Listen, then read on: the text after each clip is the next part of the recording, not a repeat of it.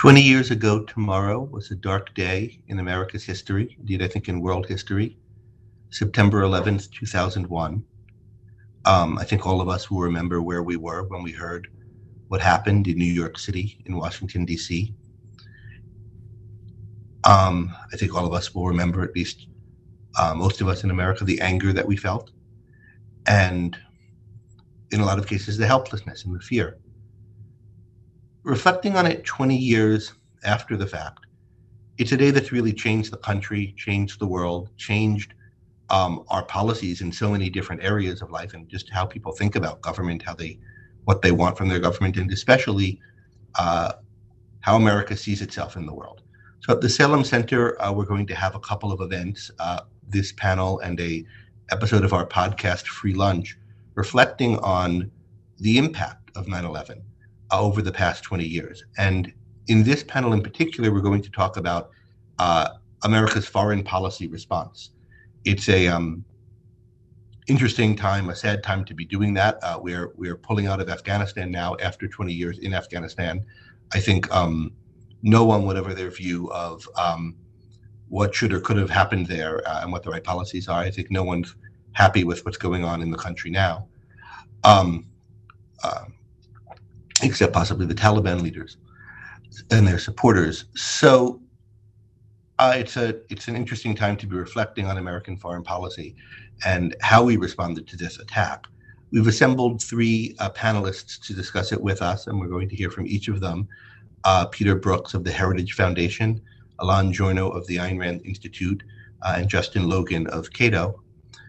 And I'm going to begin by asking each of them to comment just on their overview of like the essence of how did America respond, what have been the results, what's the big picture, what's the forest of which all the news items we may have heard and all the particular op-eds and all the particular incidences and opinions are the trees.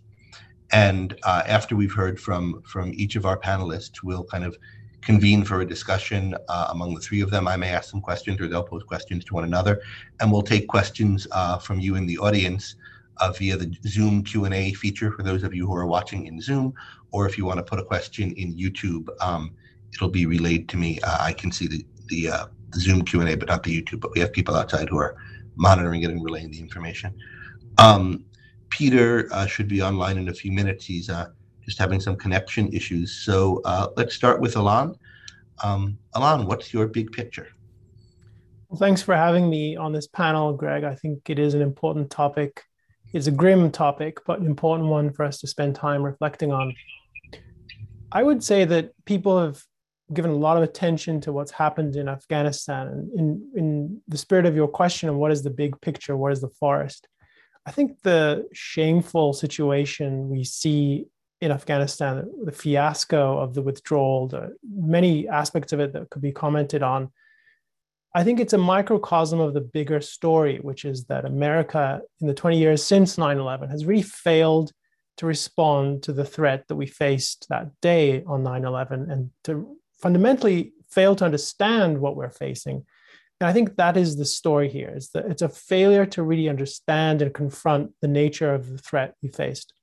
Now, a lot of people at the time, and I'm sure this will come up in our conversation today, thought the problem was existential, that we're facing an existential threat. I don't think that was true at the time in 2001. But as a consequence of the way we approached our response in foreign policy in the last 20 years, we haven't made the problem an existential one yet, but it's certainly worse than it needs to be, and it's certainly not gone away. So instead of having defeated the threat or eliminated it or reduced it to something negligible the way we would want to as a result of a response, we've actually made it worse. We've made it stronger. And I think the epitome of this is the fact that, as many people have commented, it's worse than ironic that Afghanistan now is back in the hands of the very same people, same movement that put it in such dire straits and was home to Al-Qaeda back in 2001. It's grim, and it puts the whole loss of life, the trillions of dollars invested, it shows that I think that all of that has been a colossal disaster. I mean, it's a foreign policy disaster. So I just want to make two broad points to illustrate my perspective. One is the diagnosis, and one is about the consequences. So I think the diagnosis I offer, and I think this is, hopefully it's going to contrast with some of the other speakers we have today, is that I think the essential issue is that the United States foreign policy, and by this I include both the four administrations we've had since 9/11 and the establishment that speaks about and comments about foreign policy, including the media, which went along for many of these decisions. The essential issue is we've evaded, or we refuse to recognize what is the enemy, what is the Islamist movement, and specifically that it is a movement and that it's ideas driven, that it's an ideological phenomenon. And I think of it as an ideological movement rooted in Islam, but distinguishable from Islam. And I think it's important to make that distinction. We failed to do that. I think the many ways we can illustrate that with the George W. Bush administration going out of its way to try to distance the enemy from Islam, trying to present Islam as a religion that was hijacked. Now, there's many arguments to be had about the relationship between this movement and Islam, but I think it's important to recognize that it is rooted in these same ideas, and that's central to understanding both how it arose, how it became prominent, and what its goals are.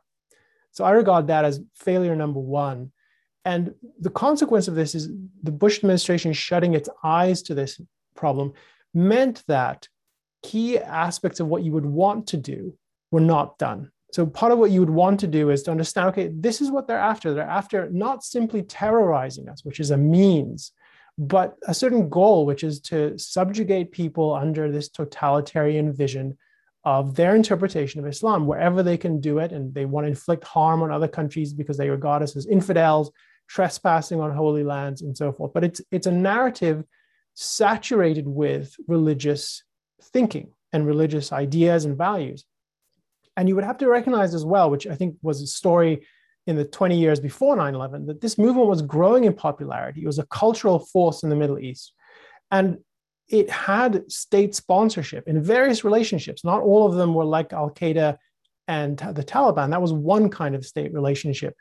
And those kinds of relationships would trace back to regimes that we didn't do anything about and that we should have confronted, namely Saudi Arabia, Pakistan, Iran, I think is very central and salient here. And so there's discussions to have about the wars we did pursue in Afghanistan and Iraq. And I think in effect, they were not the priorities, not the things we should have been doing. So we didn't pursue this phenomenon as a movement. We didn't pursue its actual prominent state sponsors. And one of the consequences of this is that we didn't take the actions needed to really eliminate this threat. And if you understand, one consequence of understanding it as an ideological phenomenon is to know that the way to stop this threat from becoming worse and from eliminating it is to teach the people who pursue this view that their cause is lost, that their goal is unachievable, and that in effect you need to demoralize them and to demoralize their leadership and all those who stand in a position that claim to be standard bearers for this idea, and particularly the movement sponsors and inspirations, the regimes that I think are central to this phenomenon. We didn't do that. I think there was no real attention. In fact, Saudi Arabia was and remains widely seen as an ally to the United States, despite many ways in which it is harmful to us and was contributing to this movement. Pakistan, there was a really sordid story about how the Bush administration tried to turn Pakistan into an ally. I don't think that went anywhere close to what it was supposed to do. It was a case of Pakistan taking American aid and not really doing what it promised to do in combating Islamists. There's many sordid aspects to that story.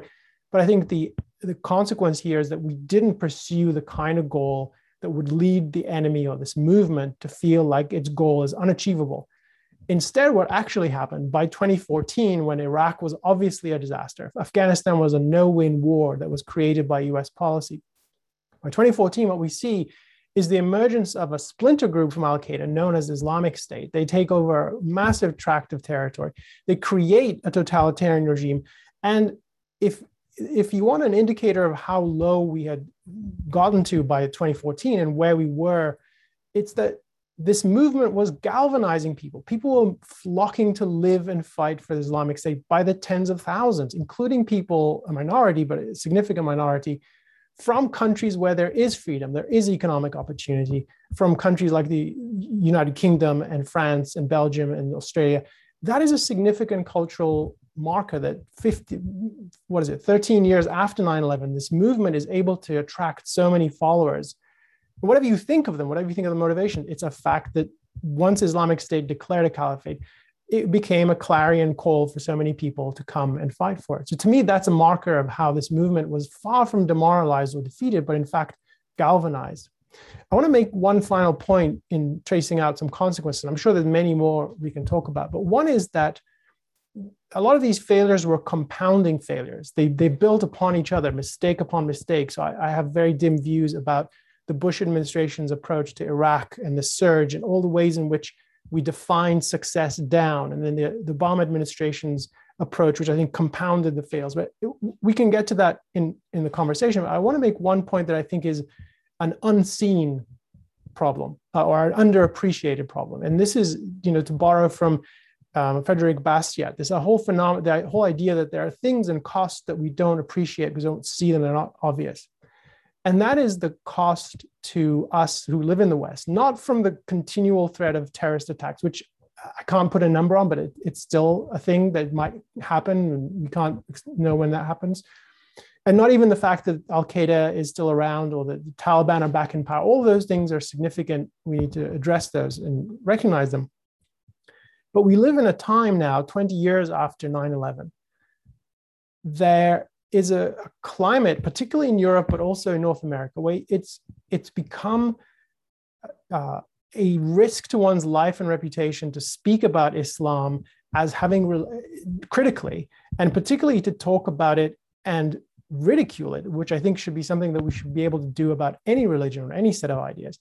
And here I'm talking about the legacy of the Danish cartoons crisis, which erupted in 2005, 2006. And we can talk about what that was about. That was a test of how bad is the self-censorship in Europe. And it turns out it's really bad. And it turns out that if you publish cartoons in a newspaper in Denmark, that can lead to a global eruption of violence and boycotts and real loss of life. And then fast forwarding to 2015, to the massacre of the journalists of Charlie Hebdo in Paris. I think that's another marker in a trend. There are many other markers, but this is a significant marker where they were put to death by self-defined jihadists for the so-called crime of blaspheming or insulting the religion of Islam. Now, this, you might say, what does this have to do with 9/11? These people are not terrorists like the ones who flew planes into buildings. No, they're not. But they are pursuing the same goals, the same ends, even if their means are different. And their goal, you can see, is directly related, which is they want people to bow to their religious view, that they think Islam should govern not just where they have territory they control, but everywhere. And the logic of that is, if you think this is the one true faith, why not? Why should it not prevail everywhere? And so the idea of imposing these Islamic views about blasphemy within the West, that is of a piece with the whole conception of what the Islamic totalitarian movement is about, which is imposing their religiously based ideology on people everywhere to the extent they can. So to me, this is a really important unseen cost, which is our freedom of speech has been diminished to the point where there is such a thing as the jihadist veto, and people are unwilling to talk about it. This is before the so-called cancel culture erupted here on different issues, but it's literally a case that if you have said things in Europe and in parts of America, you face death threats. You have to live in police protection. And to me, this is a way in which whatever else happens on the battlefield, whatever happens in Afghanistan or Iraq or Libya, any other of these places, this is a sign that the Islamist movement has gained some purchase towards its goals. It's diminished our freedom, and it's a significant freedom, the freedom of speech, such that you have Yale University Press is afraid to publish a scholarly book about the Danish cartoons crisis with the cartoons in it because of the risk of of harm to the people involved. And that is a really sad marker that we're now 20 years into an effort to respond to this threat. And we're not only seeing the Taliban resume their control of Afghanistan, we're also seeing parts of the free world succumbing to the fear that some fighters in league with this whole conception of what this crazy vision is, crazy is not the right word for it, imposing their views at the threat of a gun or a knife, so that you cannot criticize, you cannot speak about this. This is a taboo topic, where if you want to do a documentary about this, you have to crowdfund it. And then the people who crowdfund the documentary remove their name from the credit line because they're afraid of reprisals. That's an actual example of what happened. So there is this diminishing freedom of speech that I think is an unseen cost of the disastrous foreign policy 9/11, because when the Danish cartoons crisis erupted, we appeased that.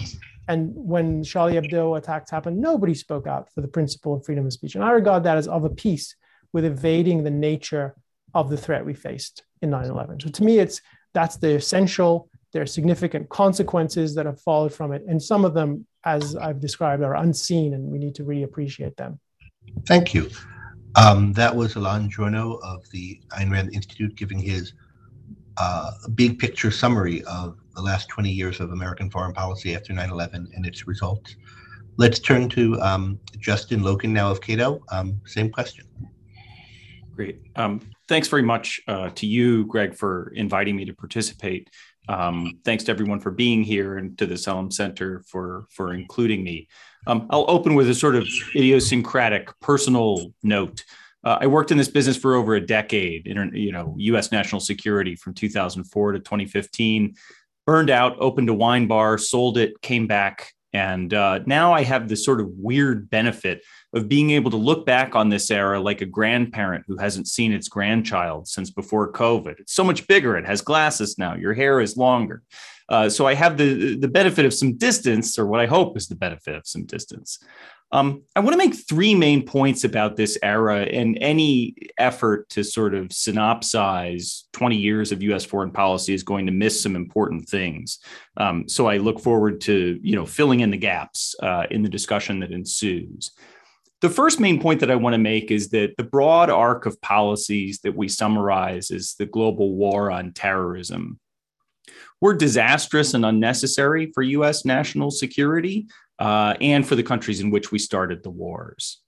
The second point that I want to make is that a big reason that happened is that we dramatically overestimated the threat posed to the United States by Islamist fundamentalism or radical Islamism or whatever the term one cares to use. And if I don't run out of time doing that, I'll conclude with a third point, which is that the global war on terror was very corrosive to Republican Madisonian institutions and what we used to think of as Republican virtue, the sort of a government that we could trust, a government that wouldn't lie to us, et cetera, et cetera. So to begin with, the wars. I think to start, it's important to point out that the government didn't respond to the 9/11 attacks by carefully assessing where they came from, why they came from that place, and what could be done to punish, deter, and just kill the individuals who had perpetrated the attacks. Rather, they seized the moment to do a number of things that they had wanted to do before the attacks. So we have Donald Rumsfeld's handwritten notes from the afternoon of September 11th, where he writes in shorthand, hard to get good case, need to move swiftly, near-term target needs, go massive, sweep it all up, things related and not. Donald Rumsfeld was first recorded as considering Iraq a target on September the 11th itself, his deputy Paul Wolfowitz on September the 15th, and President Bush asked Secretary Rumsfeld for war plans on November 21st, 2001. So they really had a preset view of the things that they wanted to do, and those just slot in to the opening that was created by the September 11th attacks. Another point that ties to Afghanistan that's important to point out is that both Rumsfeld and Wolfowitz were very wary of committing deeply to war in Afghanistan for the simple fact of the shortage of aim points. There just wasn't a lot to shoot at in Afghanistan. Both individuals recognized that this was an extremely underdeveloped country. There wasn't a lot of infrastructure. And as a consequence, there wasn't a lot that could be done in terms of the global war on terrorism in Afghanistan. Now, this was used as a reason to do Iraq, right? Because there wasn't enough to do in Afghanistan. But it really didn't seem to permeate their thinking about the limits of what could be produced in Afghanistan. The mission in Afghanistan sort of limped along as the political centerpiece of the global war on terrorism, the war in Iraq, began. As we now know, thanks to the Brown University project on the costs of war, the war has killed about 1 million people, give or take. They cost about $8 trillion, although the meter is still running. And of course, among that million people is thousands of Americans. And really, I think the number would be better represented as tens of thousands of Americans. One thing that's important to point out is that the casualties, that is to say, the killed in action numbers for Afghanistan and Iraq are much, much lower than they were in Vietnam. And this is something for obvious reasons to be thankful for. But there are two costs to this. The reason that the casualty numbers are so much lower is that the United States has simply gotten much better at field medicine. It can save lives on the battlefield to a degree that it couldn't during the Vietnam War. Again, this is a very important plus to the way we do war today, as opposed to the way we did war 50 years ago. But there are two consequences of this. Number one is that while the killed in action numbers are depressed, the injuries, the casualties that are not killed in action, include a lot of people whose quality of life has been severely diminished. So you have triple and quadruple amputees who would have died in Vietnam, but were recorded as injuries in Iraq and Afghanistan. So you have a number of people who would have been killed in action, who are now just sort of coded as wounded. So that's one thing to keep in mind. And the other thing to keep in mind is that these improvements in field medicine are very expensive.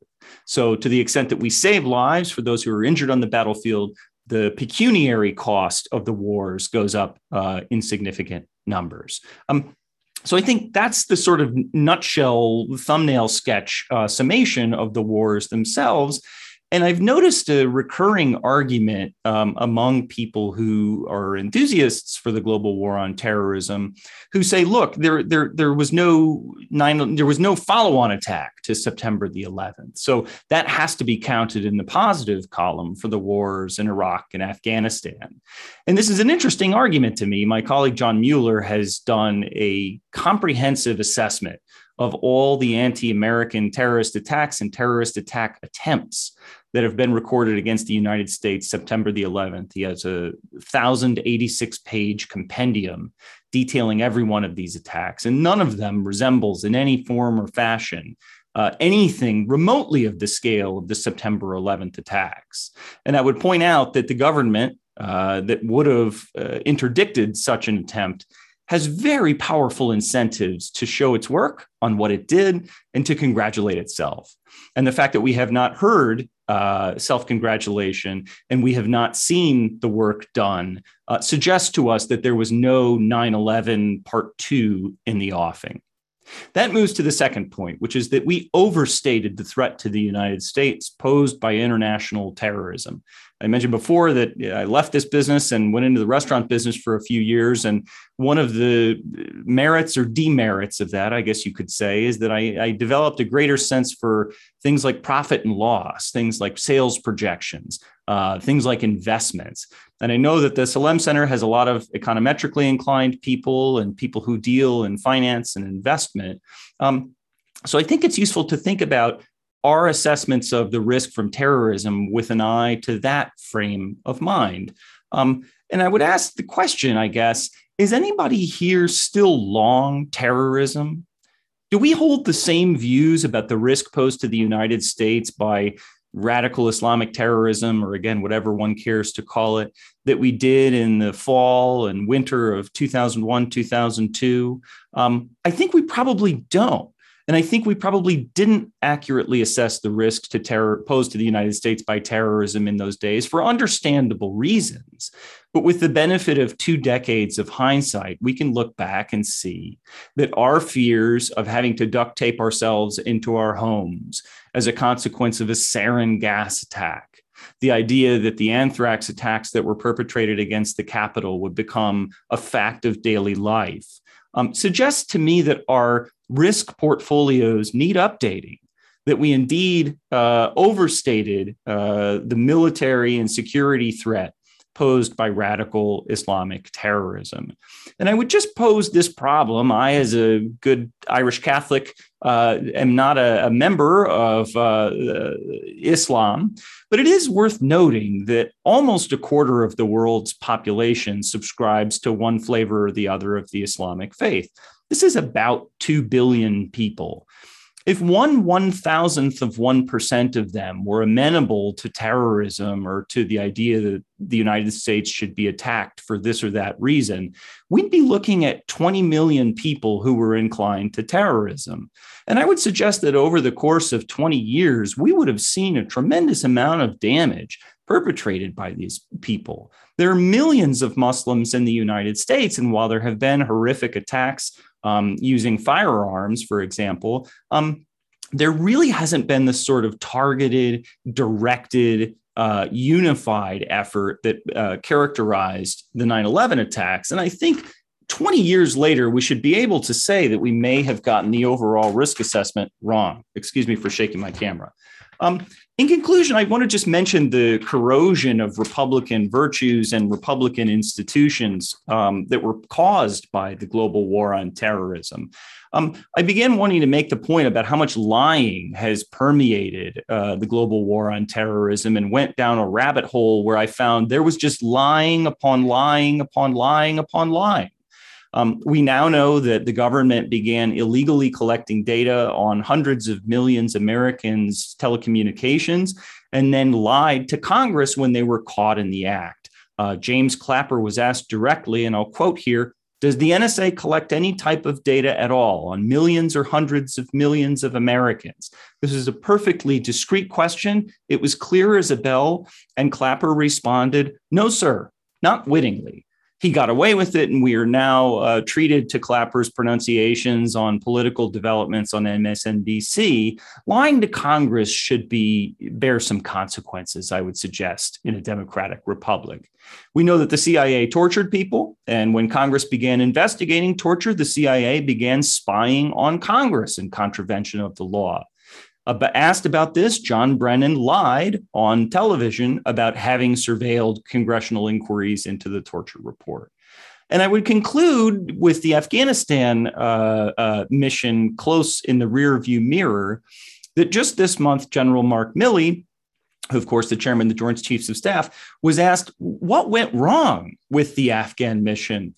He sort of shrugged and said, maybe those forces were not designed appropriately for the type of mission, without pointing out that General Milley had been one of the individuals who was responsible for designing the forces appropriately for the type of mission in which they would find themselves. So I think there's been an overstatement of the threat posed by terrorism, disastrous, expensive wars perpetrated as a consequence of that overstatement, and an utter failure of anyone to take responsibility for the ruin left behind them. And I think this is a tragic chapter in American history that we would do well to turn the page on. Thank you. Thank you. That was Justin Loken of Cato. I'm saying your names afterwards like on radio because this will be sometimes it's a podcast. I might not see your captions. And I want to now turn to Peter Brooks of the Heritage Foundation to give us your overview, the big picture of American foreign policy since 9/11 and its consequences. Yeah, I'm sorry I'm late. I don't actually have a Zoom account. I'm probably the only one, and my 12-year-old, my 11-year-old was able to help me rectify that quickly. Luckily, he was home from school, but most times I haven't had to have it. I just kind of signed in. So I'm making up by coming in late, by leaving early, as I mentioned. Greg, I apologize, but I have to have a couple of appearances this evening, one in the 5 o'clock hour with Fox Business.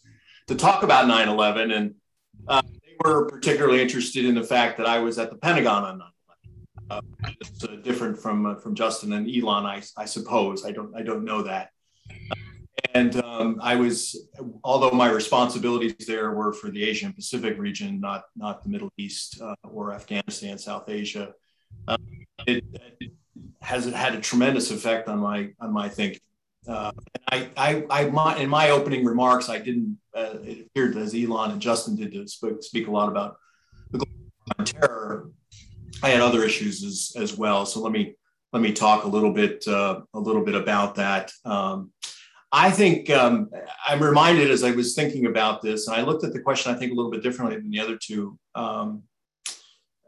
in an anecdote that involves Dean Acheson, who most people know was Harry Truman's Secretary of State at a very important time in American history. He was dealing with the beginning of the Cold War, the end of World War II, rebuilding of Japan, rebuilding of Germany. The People's Republic of China, the new People's Republic of China at that time, the Soviet Union, the rise of the Soviet Union. And interestingly, I'm not sure the story might be apocryphal, but it's a great story regardless. Acheson was asked by a reporter and said, "Mr. Secretary, how do you define foreign policy?" And he thought about it for a minute and turned to the reporter and he said, "Foreign policy is just one darn thing after another." And I think that says a lot. And I think that the last 20 years has been has been a challenge to deal with uncertainty. There's been a tremendous amount of uncertainty, especially starting with 9/11 and preceding that. I don't think it's just after 9/11. And of course, there was the global war on terror. Al Qaeda, as bad as it was, I don't think that anybody. I didn't hear all of Elon's talk, but nobody mentioned ISIS. ISIS was the largest, richest terrorist army ever. We saw an incredible flow of foreign fighters from around the world. I remember lecturing on this at one time, and I'm a little dated now because I've turned a bit away from terrorism and a bit of a globalist in my position. From 90 different countries, we saw foreign fighters move to Iraq and Syria, mostly Syria, where they were setting up a caliphate and were involved in unbelievable atrocities. All of them. I won't go into them. Which was a tremendous threat, not only within Iraq and Syria but beyond. And there are a number of terrorist attacks that took place around the world that were related to them. And if they had not been stopped, I don't know where it would have been. We also made tremendous gains against Al Qaeda. Now, I do have concerns about our policy in Afghanistan. I would not have advocated if the president had asked me, and he didn't.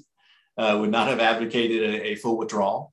I think that a small force there to help steel the Afghan security forces with intelligence and perhaps air cover would have been important to keep Al Qaeda and ISIS-K, as you know, ISIS Khorasan province, keep after them. I'm worried about Afghanistan once again becoming a safe haven for transnational terrorism. So I'm concerned about that. But I think there were tremendous challenges, and I think after a number of years that we had some success. And remember, the challenge of terrorism was not just something that happened in the Middle East or in Europe or in the United States. It was Southeast Asia. I don't know if people remember Jamal Islamiyah in Indonesia. Al Qaeda, and well, there's still challenges in the Philippines today. There were a number of plots. I mean, in 2006, people forget, or there was, the reason we can't take liquid still on the aircraft is that there was a major plot to take down aircraft flying from the UK to the United States. So there have been significant challenges to everybody, and there are challenges beyond the global war on terror. We can criticize. We can certainly learn lessons along the way, and we should do the best that we can in that way. But there's the other challenges too that have come about. We've seen the advent of great power competition that involves Russia and China. In my opinion, China, would like to replace the United States as a preeminent power in the Pacific, and I think globally. And they're making great efforts to do that. They're becoming increasingly assertive.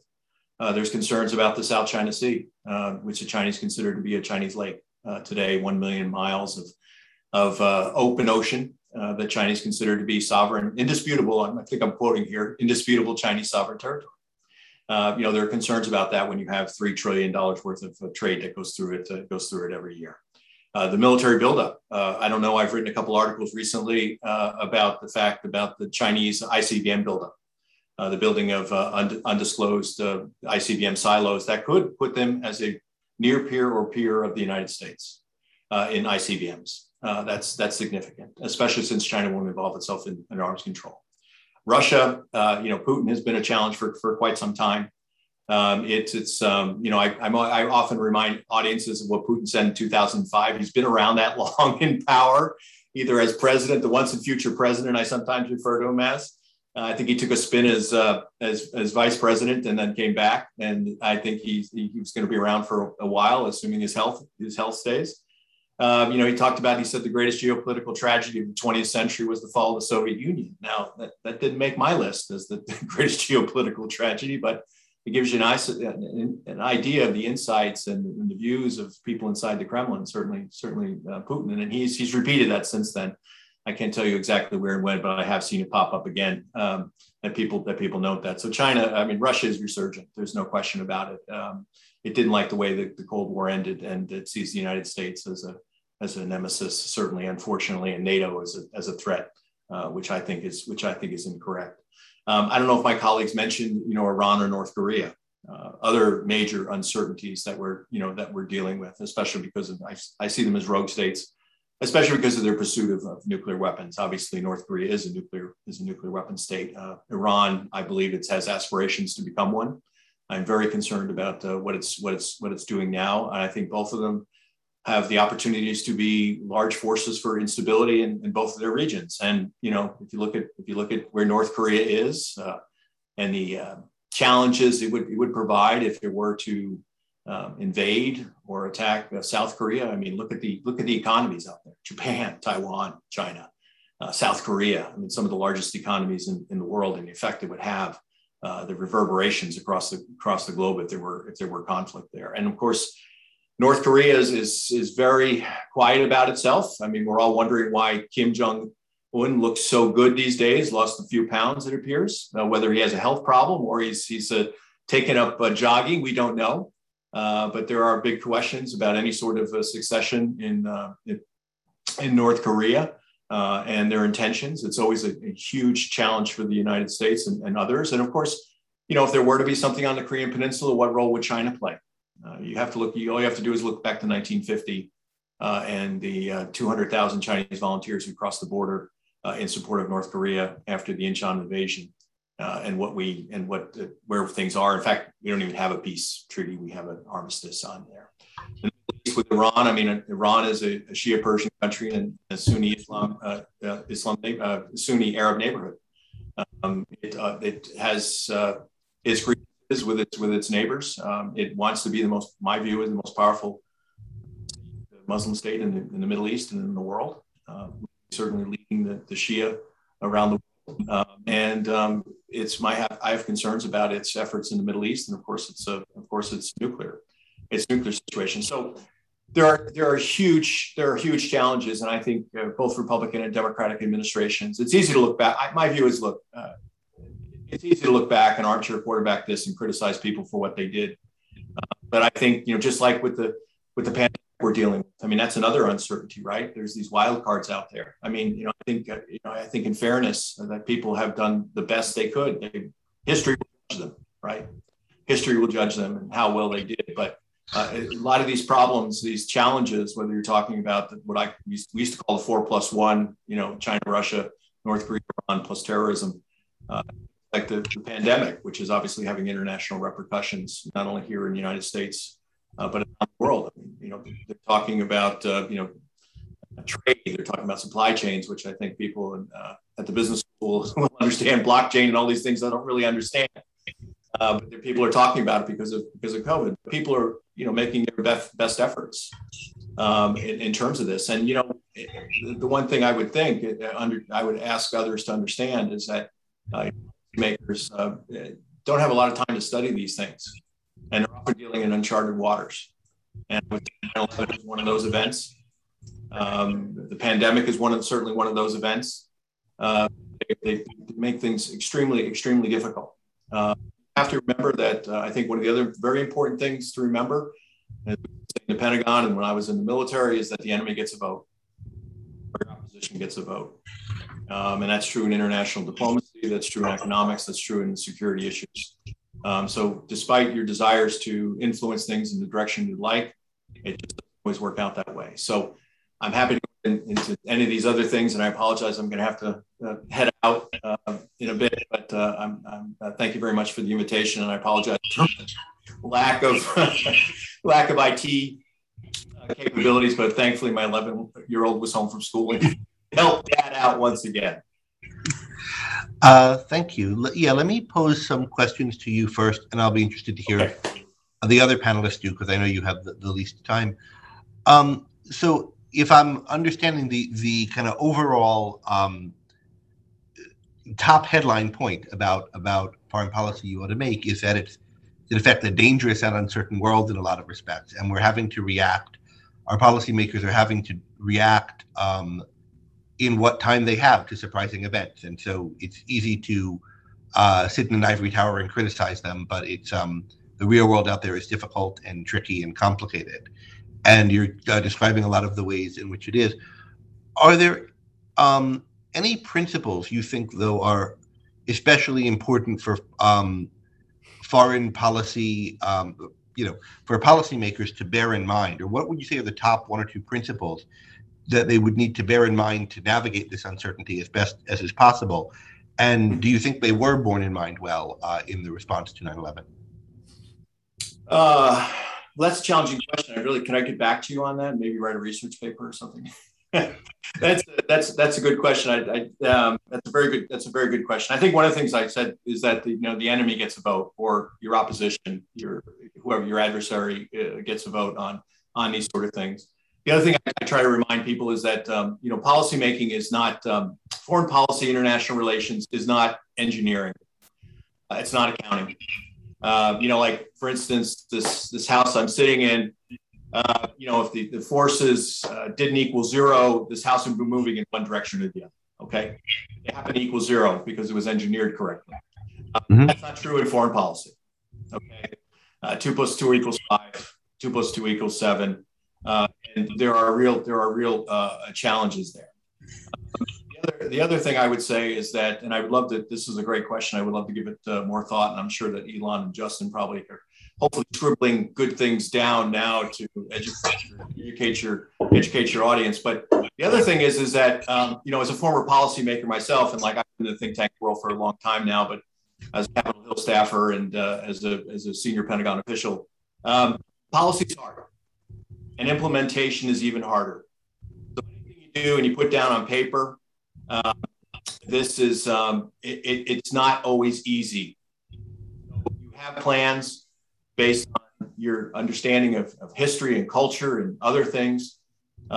And you try to put those things into motion and they don't always end up. I mean, you had a plan, Greg, you had a plan for today, right? You had a plan for today. And when you look back tonight, before you turn out the light, it won't look anything like you thought it would be. You thought Peter Brooks would be on time and something interesting to say. And you were disappointed. I'm just kidding. I'm having a little fun. Maybe. No. I understand. You see what I'm saying? Yeah. I get up in the morning and I usually if we'd be going to the office, I would leave with our son to take him to school at 7:45 and hope we'd be in certain places at certain times. And we know with DC traffic, that's probably not going to happen. Okay. It's like everybody you got a plan, but implementing that plan is just hard. Another thing I would say about international relations is it's incredibly difficult to work across cultures, to understand across cultures. I mean, I can't even, my wife says she can't even understand me, and we've been married for 20 years, right? So, I mean, somebody she sees every day. Imagine trying to do this across cultures outside of the United States. I mean, look at the politics in the United States, right? So this is tough. The point here is that this is tough stuff. I think a business community, a business school would certainly understand the challenges that you face, dynamics of business, dynamics of international affairs. I think are critically important. So I'll just stop there. I didn't have anything right off the top of my head, but that's what I came up with. Let me just ask Alon and Justin, do either of you have things you'd particularly like to ask Pete while he's with us?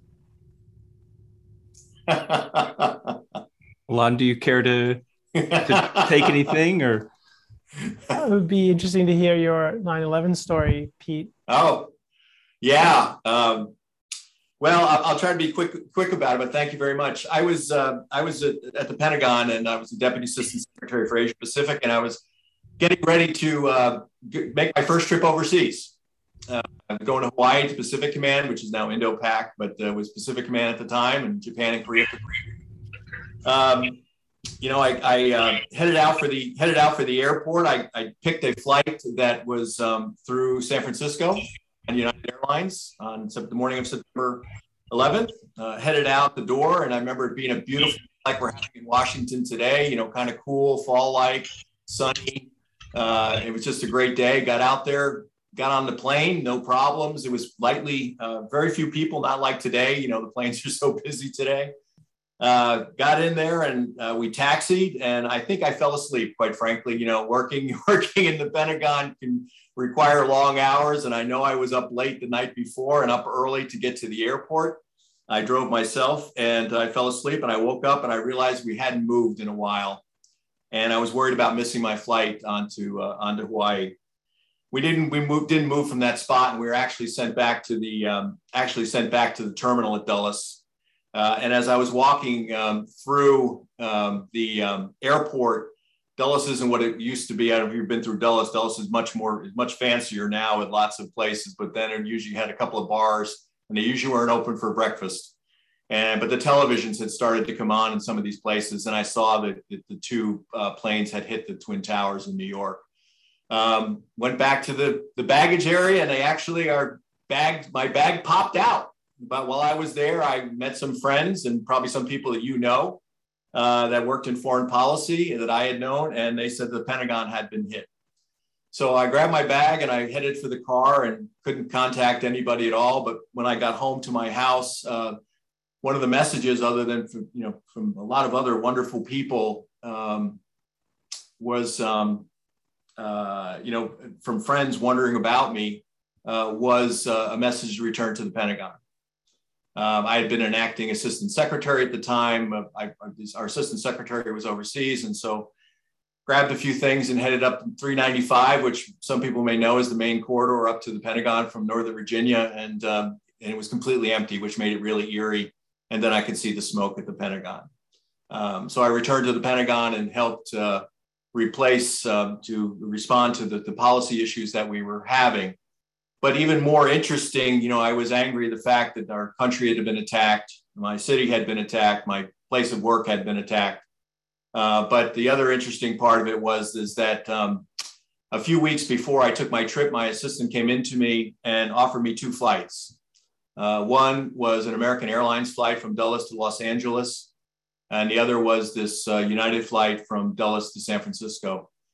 The United flight was a little bit later in the morning, not much, about a half hour, I think. But when you work for folks like Don Rumsfeld and Paul Wolfowitz, an extra half hour is a lot of time to yourself. And I was going to be gone for a week or so, and I wanted to be home a little bit longer. The other flight that I decided not to take was the one that flew into the Pentagon. But for the grace of God, go I. And so it had a tremendous impact on me. And though I was not involved necessarily in the response to Afghanistan, I obviously played a supporting role as we used the Pacific significantly. So I'm lucky to be here. So I maybe have a little bit different view than some other people, but I think we all remember where we were on that day 20 years ago. I think a lot about that when these sort of anniversaries come about. So thank you for asking. Thank you. Let me ask one of the questions that's come up from, we have two so far that came in from users, viewers, sorry. One's addressed to the whole panel. Do members of the panel believe, in their personal opinion, that due to the destabilization of the Middle East caused by the United States, that the United States should accept refugees instead of Europe? So I guess the idea is here, the war on terror created a refugee crisis, or rather our actions in Iraq and Afghanistan did, and do we have responsibility to the refugees for that? Any thoughts from anyone on this? I guess I disagree with the premise of the question. In terms of the United States being responsible, and I think that the largest refugee flows were actually out of Syria under ISIS. But I may be wrong on that. I will defer to somebody who perhaps has those numbers. Maybe Elon or Justin knows. But obviously, the United States has done a tremendous amount in terms of humanitarian response. I think it's part of nature. I think the United States, although I disagreed with the Biden administration's policy and their evacuation and withdrawal in Iraq, can't say enough about the American Armed Forces, diplomats, and NGOs and others who have done tremendous things to reach out to help those in Afghanistan. I think the United States has been doing this, we're one of the, if not the most generous country in the world. But I think, once again, I disagree with the premise of it, but I think the United States and the international community should stand together to address these challenging humanitarian issues that we face regardless. But like I said, the tremendous amount of those refugees, as I recall, into Europe actually came out as a result of ISIS. I think there are a number of premises behind this question, besides even the one that we caused the refugee crisis questions about how refugees and immigration should be dealt with generally. But does either Alon or Justin, do either of you have anything you want to say to this question? If I would reframe the question, I would take up some of the premises you're hinting at, and one response general, one response specifically. So the general response I would have is, I think the existing policies and protocols and agreements for refugee resettlement, I think they need to be revisited. I think they're really messed up. I mean, I've studied it a little bit in Europe, and I think it's certainly they made very bad policy decisions in mid 2010s. But I think the general guidelines and understandings about how to define a refugee, who should accommodate them, and so forth, I think that all needs to be rethought. I think it's a mistake to treat them as they're all perfect, and we just need to figure out who takes which people. So that's a general comment. And I think I want to focus the question on Afghanistan in particular, because I think this is a case where it's much more clear cut than what happened as a result of the Syrian civil war, which I think there are many actors involved, Iran, Russia, and many other groups sort of stirred that up. And I think that complicates the issue, although the US obviously was involved. I think in Afghanistan, you have a clear case of people who risk their lives to assist and help in various ways the US and coalition forces for many years in some cases. And I think there was an understanding, at least, if not formal agreements with some of them, that not only would we help them be safe while they're working with us, us meaning the United States forces, but that there would be a path for them in case something went awry, and that they would have a place of refuge if hostile forces came after them. And I think it's hard to overstate the risks these people took in a society where there's, I think, understandable, but also not understandable hostility to outsiders, coupled with fear of what the Taliban might do if they come back, or other Islamist forces. I think it's a tragedy, a completely avoidable tragedy, that there are so many people who were not able to be processed for special visas to come to the United States to find protection. And I think that is one of the stains of many in the way the United States handled the situation in Afghanistan in this withdrawal process. There's similar kind of considerations that I think you could bring up in the context of Iraq. I know someone, I think, Greg, you know him too, who worked with American coalition forces in Iraq, helping to spot and scout al-Qaeda operatives. And we don't have to get into his story, but the issue is, I think people like that, they consciously took a risk, and I think it's appropriate for us as a nation to give them a safe place to live if it's not possible for them to reside in their home country. So I think that kind of narrowed question, I think, is fairly straightforward. Thank you. Let me ask another sort of general question that came up to the panelists in general. Daniel online is asking, do you feel that the situation in the Middle East and the pressure of having control in the area is a result of the geopolitical fight between the US, OPEC, and Russia over control of oil in the last 20 years? So is this all about oil, or was this? And if so, does this continue to be a main pressure point for US foreign policy moving forward? So what was the role of interest in oil in all of the everything that's happened in the Middle East in the last 20 years, and what's changed, if anything? I'll take a quick stab at that, because I am going to go. Thank you very much for having me. So I think I'm going to kind of leave after this and leave it to Elon and Justin. Illuminate your audience further on these issues. But you could have said that a long time ago, but not anymore with the American energy renaissance. I remember people talking about energy and independence, and there are still questions about policies on this, obviously, and there's energy experts out there smarter than me on it. But whoever would have ever thought that the United States could be energy independent?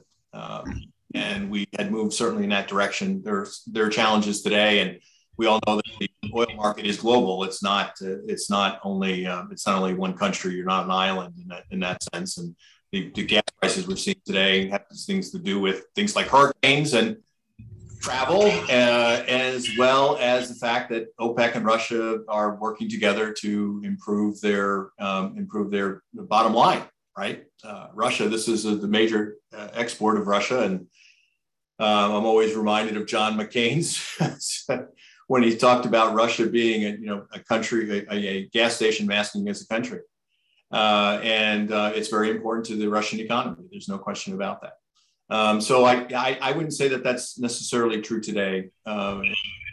Challenges in the past, obviously, can have an effect on the American economy, and it has, going back over the years. So, but I think that the importance of American energy independence is critical to having an independent foreign policy and less pressures on that foreign policy. So with that, Greg, thank you so much for having me. Nice to see you, Elon and Justin, and hopefully see you soon.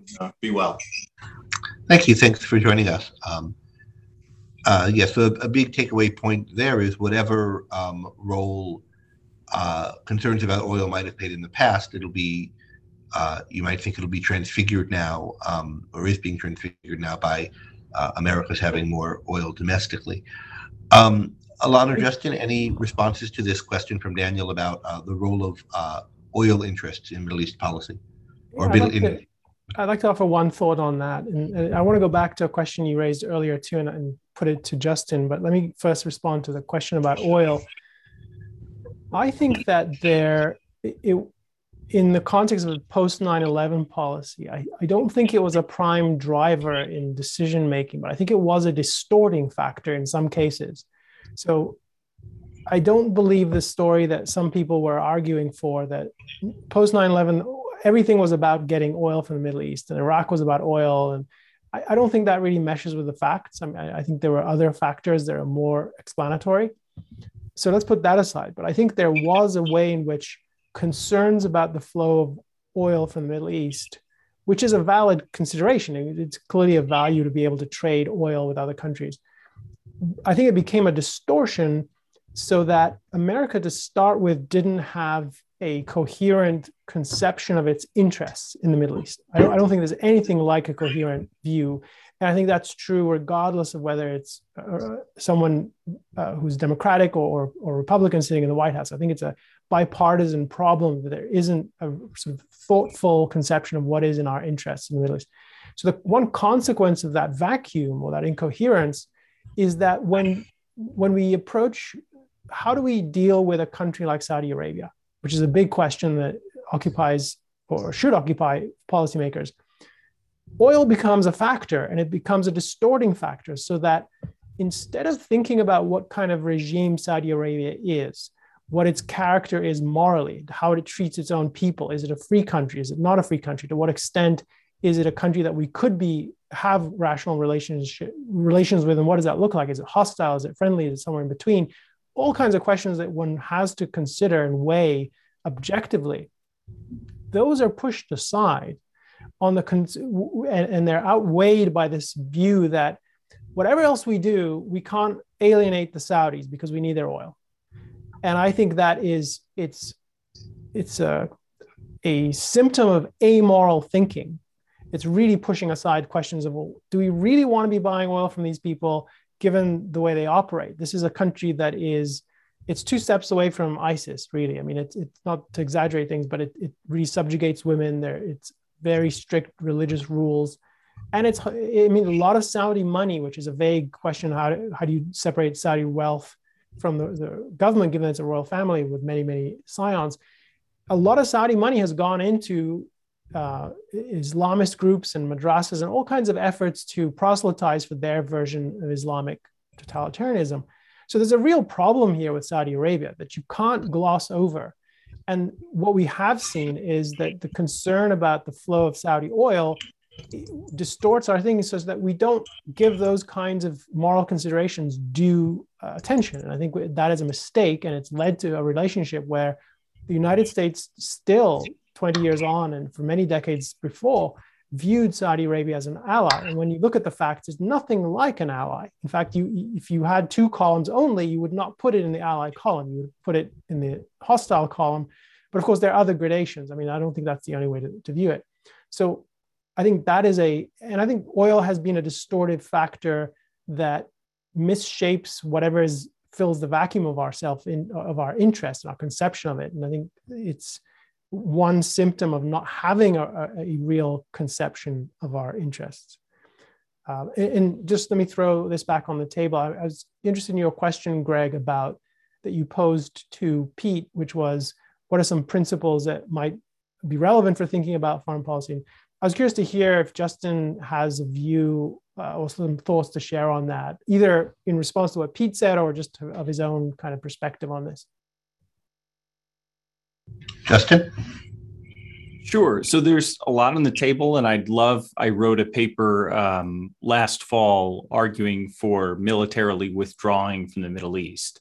So I have a lot to say about how oil has distorted American views of the Middle East. And let me, in a roundabout way, try to get my arms around everything and squeeze it together and see what sort of squirts out of my arms.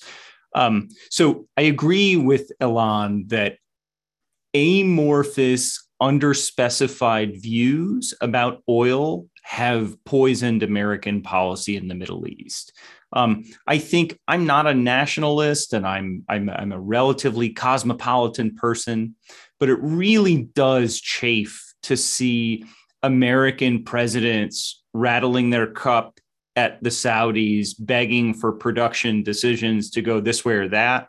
An innovation of the Donald Trump presidency is that he was asking the Saudis to produce less, which is a rarity. Normally, we're asking them to produce more, but the Saudis are not as stupid as we would have them be. They make production decisions not in deference to American diplomatic goals, but in deference to their own pockets. And American politicians uniquely seem to act as though a certain amount of cajoling can produce variation in Saudi production decisions. And this is nonsense. And we have a lot of data to show that it's nonsense. And so to expand things a bit from the oil security pathologies that afflict uniquely American sort of strategic thinkers, State Department people, Defense Department people, energy economists don't think this. Not only do they not think that the Saudis will make production decisions based on American pleading, they don't think that volatility in energy markets, by and large, is based on political disruptions in the Middle East. This is a completely disregarded fringe view among energy economists. And that's bad that American, guns and bombs and dead people, strategic thinkers dismiss energy economics and don't look at what energy economists attribute volatility in energy markets to. The general consensus among energy economists is that commodity prices tend to track together. And then if you look, for example, at the spikes in the 1970s, we were at a unique point in history where the Western business cycle, the East Asian business cycle were more or less synchronized. And this put severe strain on the production capacity of everyone who could produce, and that this was a sort of secular development, that it wasn't obviously a development of the OPEC or OPEC oil embargo, but because it happened after the oil embargo, we attributed it, the disruption and the gas lines, et cetera, to the oil embargo. So I think that's one pathology that afflicts American policy in the Middle East. The other two pathologies that afflict American policy in the Middle East, and the way that I framed this paper, which was sort of crude, but I didn't know how else to get at it, was that the United States really cares deeply about the Middle East for three main reasons: oil, Israel, and terrorism, right? We worry about these disruptions to energy markets, this idea that political instability or wars between Saudi Arabia and Iran could bring the American economy to its knees. And I've sort of tried to deal with that in as perfunctory a way as I could. We care about Israel. We don't want Israel to be overrun by terrorist states or some combination of the two. And we worry about terrorism, especially after September the 11th. But I don't think that a robust on-the-ground presence, American presence in the Middle East has really redounded to Israel's benefit, right? I mean, I've had the occasion to look back at Benjamin Netanyahu's testimony to the US Congress in either late 2002 or early 2003, where he urged the Congress, I guarantee you, if you regime change Saddam Hussein, it will have great positive reverberations throughout the region.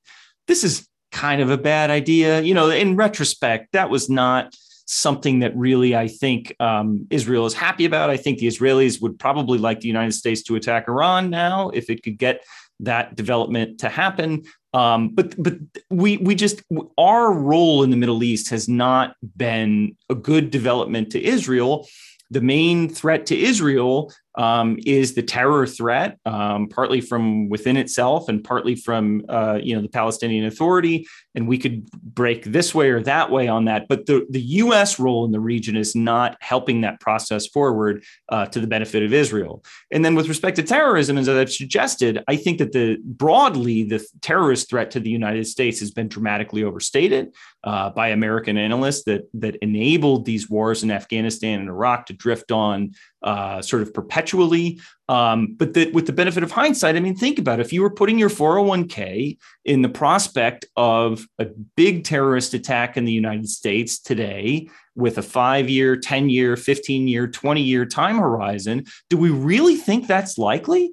Do we really think that we should base policy on the likelihood of another 9/11 happening over 5, 10, 15, or 20 years? I think probably not.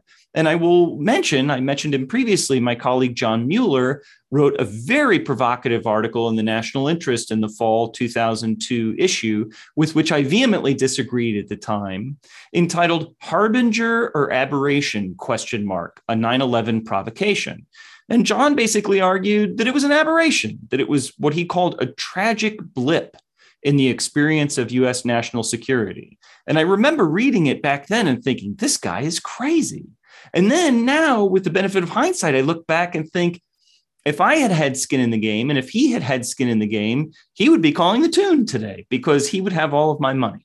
So I think oil, Israel, and terrorism broadly are the three main reasons that the United States cares about the Middle East. And in the oil case, it's due to uniquely pathological views about energy markets. In the Israel case, it's due to a totally misconstrued conception of how Israel operates in the region. And with respect to the terrorism case, I just think that we have an overstated idea of the threat posed to the United States by Islamic fundamentalists. So I'll probably do best to leave it there. Let me try to, thank you for that. Let me try to, and that brings us very much back to the big picture. So let me try to stay on the big picture and see if we can essentialize the difference between your 2 points of view. One thing that somebody might take away from having heard both of your remarks so far, I don't think this quite perfectly characterizes either of your views, but I think putting it this way might, and having you react to what's wrong with it, might bring that out. Someone might take your opening remarks to be saying, Alon is saying we didn't do enough, and Justin saying we did too much. And is that right? That is it we overestimated the threat and did too much on Justin's side, and we underestimated the threat, or we misidentified the threat and so didn't do enough on Alon's side? Or how would each of you revise or improve on that formulation of your positions? If I can jump in, I would say we misunderstood the threat and we did the wrong things. I actually think we could have done less to accomplish our goals. I certainly don't think we needed the war in Iraq. I think Afghanistan was a defensible, and I think at the time I was in favor of it. I think there was good reason to go in and remove the Taliban and eliminate the Al-Qaeda forces. I think that's defensible. I don't think Iraq was. I think it was a mistake, the wrong war. So in the sense that I would say it's not a question of more sort of the quantity of what you do. It's a question of, do you have a clear conception of what you're trying to do?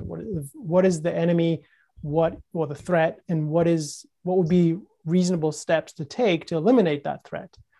And then let me make one other point of difference. I'm familiar with John Muller's views. I've actually responded to him in another article. I don't agree with his approach to this, but I do agree that there was an overstatement of the threat. That I think is true. I think if you listen to some of the statements from George W. Bush and for some of the people around him, and not only people who are Republicans at the time, there are people who are sort of seen as centrists who had the view that so long as Al-Qaeda has a perch in Afghanistan or on the border with Pakistan, this is an existential threat. I don't think that was realistic. What I think happens is that when you don't have a clear view of what you're facing, the fear comes in and you inflate what you think is a real problem. What I think is the difference is that I worry that the perspective that we're hearing from Justin is the kind of perspective we heard from people before 9/11. So, when the 1993 attempt to bring down the Twin Towers happened, only 40 people died, and I don't mean that to diminish the loss of life, but it was much smaller scale attack. It didn't succeed in bringing the towers down. And a prevailing view, and I think, I don't want to speak for John Muller, but I take his view to lead to this kind of perspective, is it's this whole idea of it being a blip. It's the kind of thing that we don't have to worry too much about, in effect. And that is, in effect, what the Clinton administration did in responding. They treated the 1993 attack as a criminal justice type issue, and not really heeding the fact that, well, this is a manifestation of something bigger. There's a real movement behind this kind of thing, and it's not primarily understood as terrorism. It's an ideological phenomenon. And yes, I think we captured the ringleader behind 1993. He was in jail for a long time. I think he might still be there. I forget. And some of the people involved in it. And yet, you could have made the same point in 1994, saying, well, okay, this was an anomaly. Even if they had killed more than 40 people, okay, I get it. You're overstating the threat. But then what happens is this cascades, and the enemy, which I think is a point we haven't touched on, is there is something to be understood about how the enemy is encouraged or discouraged by the responses it sees America taking. And I think the response to the 1993 attack and other attacks subsequent to that, if you think about the coal incident in Yemen, if you think about the string of things that happened, it was not seen as a significant threat. And this is not to say this was a movement that could bring down the US. I don't think they were able to do that in 2001. I don't think they're able to do that now. So I don't think the options are it's existential or it's nothing. I think the question is... Let me break in then here with a question from one of our viewers that relates to this. He asks, what's your evidence that we failed to keep the terrorist threat at a manageable level? That's a quote, so maybe you used that phrase, I don't remember earlier. He says, terrorism only kills 1 to 50 Americans per year. That's pretty minimal in a country that has 15,000 murders per year. No, question mark. So I take it what he's saying is, okay, you don't think it's an existential threat, but you want to say it is a threat, or there's some kind of cascade here to worry about. Maybe that's true, maybe it's not, but what's the evidence that it's something to worry about on any kind of significant scale as opposed to, say, ordinary crime? Given that, at least according to these statistics, terrorism kills an average of 1 to 50 people, whereas murder, many more are murdered.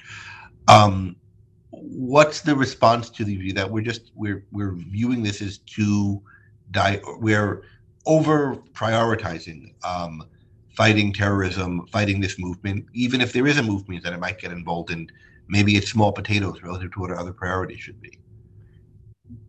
I think the issue is that this is, I think, a necessary part of what the government's role is, which is to protect us from foreign threats. And particularly when we have evidence to think this is something that can grow over time. So it might be that the statistics is right. These statistics are right, and I haven't looked at them lately. But wouldn't we want to address it so that they don't grow? And maybe this is the level at which we can. So this is what success looks like. I'm not saying that it can go to zero, because obviously crime can't go to zero and murder can't go to zero. But the point of the police force and the judicial system is to keep those numbers to the lowest they can be, and to go after the drivers behind those.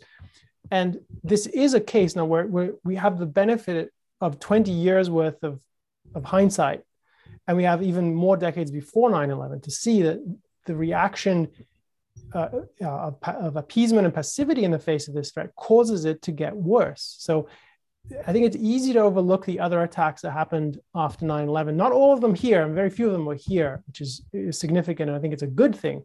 But I don't know if people on this call remember the attacks on the Madrid train system in 2004, or the London Underground in 2005, or just zoom forward to 2015 in Paris. Now, those people identified with ISIS. This was a really barbaric attack in the streets of Paris, suicide bombings at a stadium, drilling people with bullets at a concert. So yes, this is a mass casualty attack.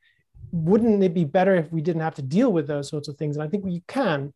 Now, let me add one other element, because I think part of the premise of this kind of question is, surely we can live with this level of threat or this level of casualties.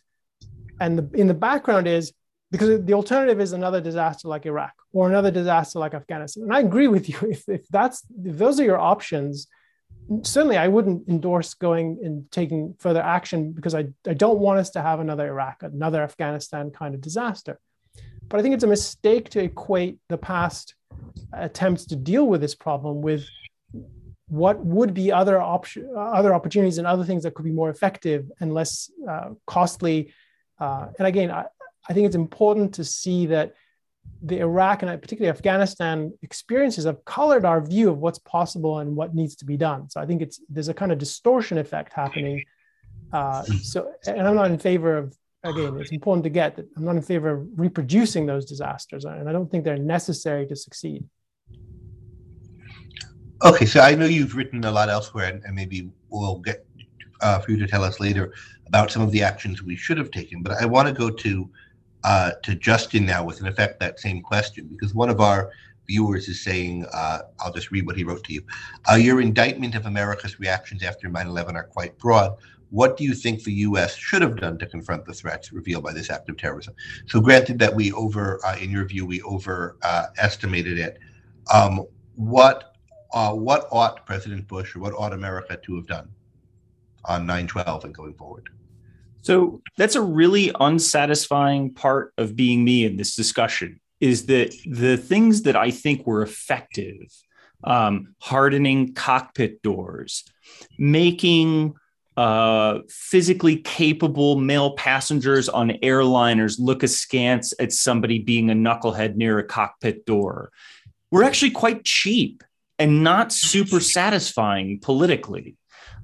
So I empathize with people who say, look, if we went into Afghanistan as you wanted us to do in late 2001, disrupted the Taliban, let's say Tora Bora broke the other way, broke in our favor, and we rounded up and killed more of these people. There's just not a lot left to do politically by 2002, 2003, right? There's a sort of maintenance capability to respond sort of obliquely to Iran. I don't really worry that the United States is going to that my admonitions are going to lead the United States to too low of a level of sensitivity. So John Mueller has this paper out recently where he points out accurately that public opinion in terms of the terrorist threat level is way higher than elite opinion still, after elites have begun to sort of come off terrorism, to begun to move to China as the great new threat, et cetera, et cetera.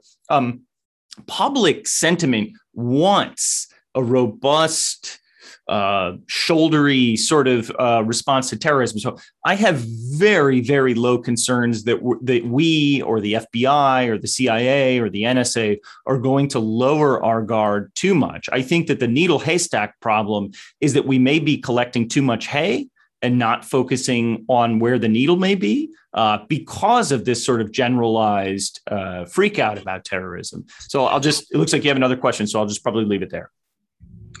Okay, let me just, I know Alon needs to leave and I want to close at the half hour. So do you want to answer the same question? What should we have done? What should have been the central, what's the essence of what a policy response should have been? Part of it, I gather from your earlier remarks, is identifying the movement as this, identifying the enemy as this Islamist movement, but then what to do about it? So I've written about this at length for in a number of books. The most recent one is called Failing to Confront Islamic Totalitarianism, What Went Wrong After 9/11. I encourage people to explore it if they're interested in the more detailed perspective. And the previous book is called Winning the Unwinnable War. The more recent one is available for free in PDF, and people can find that if they Google for it with my name. I think the essence of the answer is to take seriously that this is a movement driven by ideas and that has state leadership, and that there's state sponsorship, and that dealing with these inspirations and financial backers is a necessary condition of demoralizing this movement. So if you study the history of the Islamist movement, one of the things that put it a real accelerant was the success of the Iranian regime in two episodes. The first was post the revolution in the Iranian hostage crisis, taking American diplomats at the US embassy and holding them captive and humiliating them. And the US capitulated in that confrontation instead of going after and trying to rescue the diplomats. And this taught the Iranians a lesson, and not only the Iranians, but others who were sympathetic to the fact that here was a regime that was trying to implement this vision of an Islamist totalitarian approach, and they succeeded in humbling and humiliating America. And I think that was a galvanizing moment for other Islamists, whether they're Shiite or Sunni, it didn't really matter fundamentally. I think the second, there are a number of episodes that were further galvanizing that happened in America's weak and appeasing response. Understanding that trajectory and how it galvanizes the movement to the point where they go from taking hostages to taking... Could I just break in with the question? So what you're summarizing how things went bad and how the movement was emboldened and progressed. Yeah. But what I just like a kind of headliner, the kind of simple version of the answer from is, okay, so we needed to do something about that. We needed to attack the state sponsors and the funders, but not in something that looked like the Afghanistan or Iraq wars. So what's the top line of what would attacking those sources have looked like? Okay, so my reason in mentioning those is to emphasize the part of this which is not understood, which is the galvanizing and demoralizing valences that you can get with certain responses. The top line is, I think you would have to focus on the regimes that see themselves as the leaders of this movement. And I think the primary ones are Saudi Arabia and Iran. And I don't think it means you launch a war to nation build in Iran or Saudi Arabia. I don't think it even needs to be a war. I think there's enough here to coerce them into capitulating by a show of real moral confidence that they're wrong, denouncing them and denouncing all those who follow them. And then in addition, obviously regimes like the Taliban had to be eliminated. And anyone who harbors ISIS or enables ISIS and other groups like them. I think that's the essential. It's going after these enablers and sponsors and inspiration points. And that's as much as the headline as I'm willing to offer. Okay, thank you. And thank you to Justin, and earlier to Peter for sharing your thoughts today. A sad anniversary coming up tomorrow. And we hope people will also join some of the Salem Center personnel next, I think it's Tuesday, when we're going to be also looking back on 9/11, this time with an eye to how it's impacted American policy generally, not just foreign policy, but how we think about ourselves as a nation and what its footprint has been in our past. I want to thank both of our panelists again, and wish you all a good weekend and a reflective anniversary.